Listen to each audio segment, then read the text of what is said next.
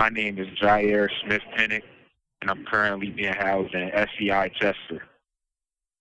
This is a tribute speech to Tina Marie Crawford.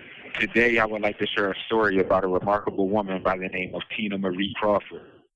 This is a woman of many virtuous attributes, such as courage, compassion, strength, love, and vulnerability. But more importantly, this is a woman of forgiveness. You see, Tina experienced a pain that only a mother could truly understand. However, she didn't allow this pain to make her bitter nor hateful. Instead, she saw understanding and reconciliation, and that, to me, is admirable.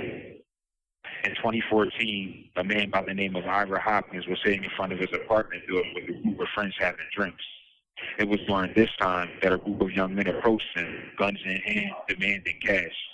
Shortly thereafter, the group of young men let off a barrage of bullets, killing Ira and wounding another. Ira had been celebrating his 35th birthday. He was Tina's only child. It didn't take long for the culprits to be arrested and charged.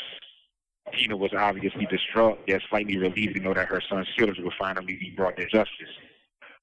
In 2017, Tina had the opportunity to face one of the young men involved in her son's murder. She was taken aback by what she saw. He didn't look like the monster she had envisioned. Rather, he looked like a boy who was lost.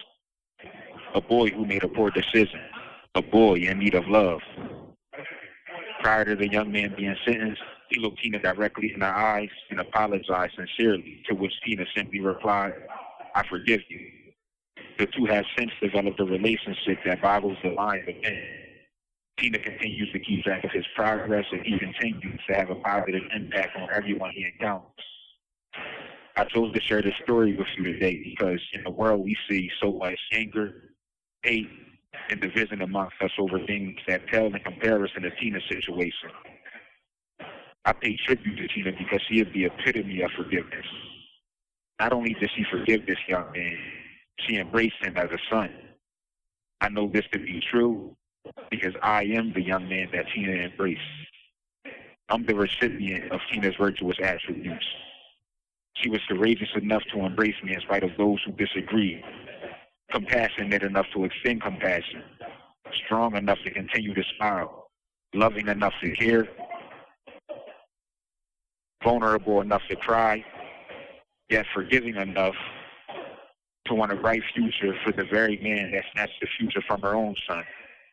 And if that's not deserving of a tribute, well, I don't know what is. You know, when I did this speech today, I was aware that I would be opening myself up to scrutiny, judgment, and criticism, and that's okay. I deserve it. But as I do so, I ask that you think of Tina. She didn't forget what I did. How could she? I'm sure she'll never forget. But somehow, she had the capacity to see me for more than my poorest decision. She forgave me, which leads me to wonder, could you? These commentaries are recorded by Prison Radio.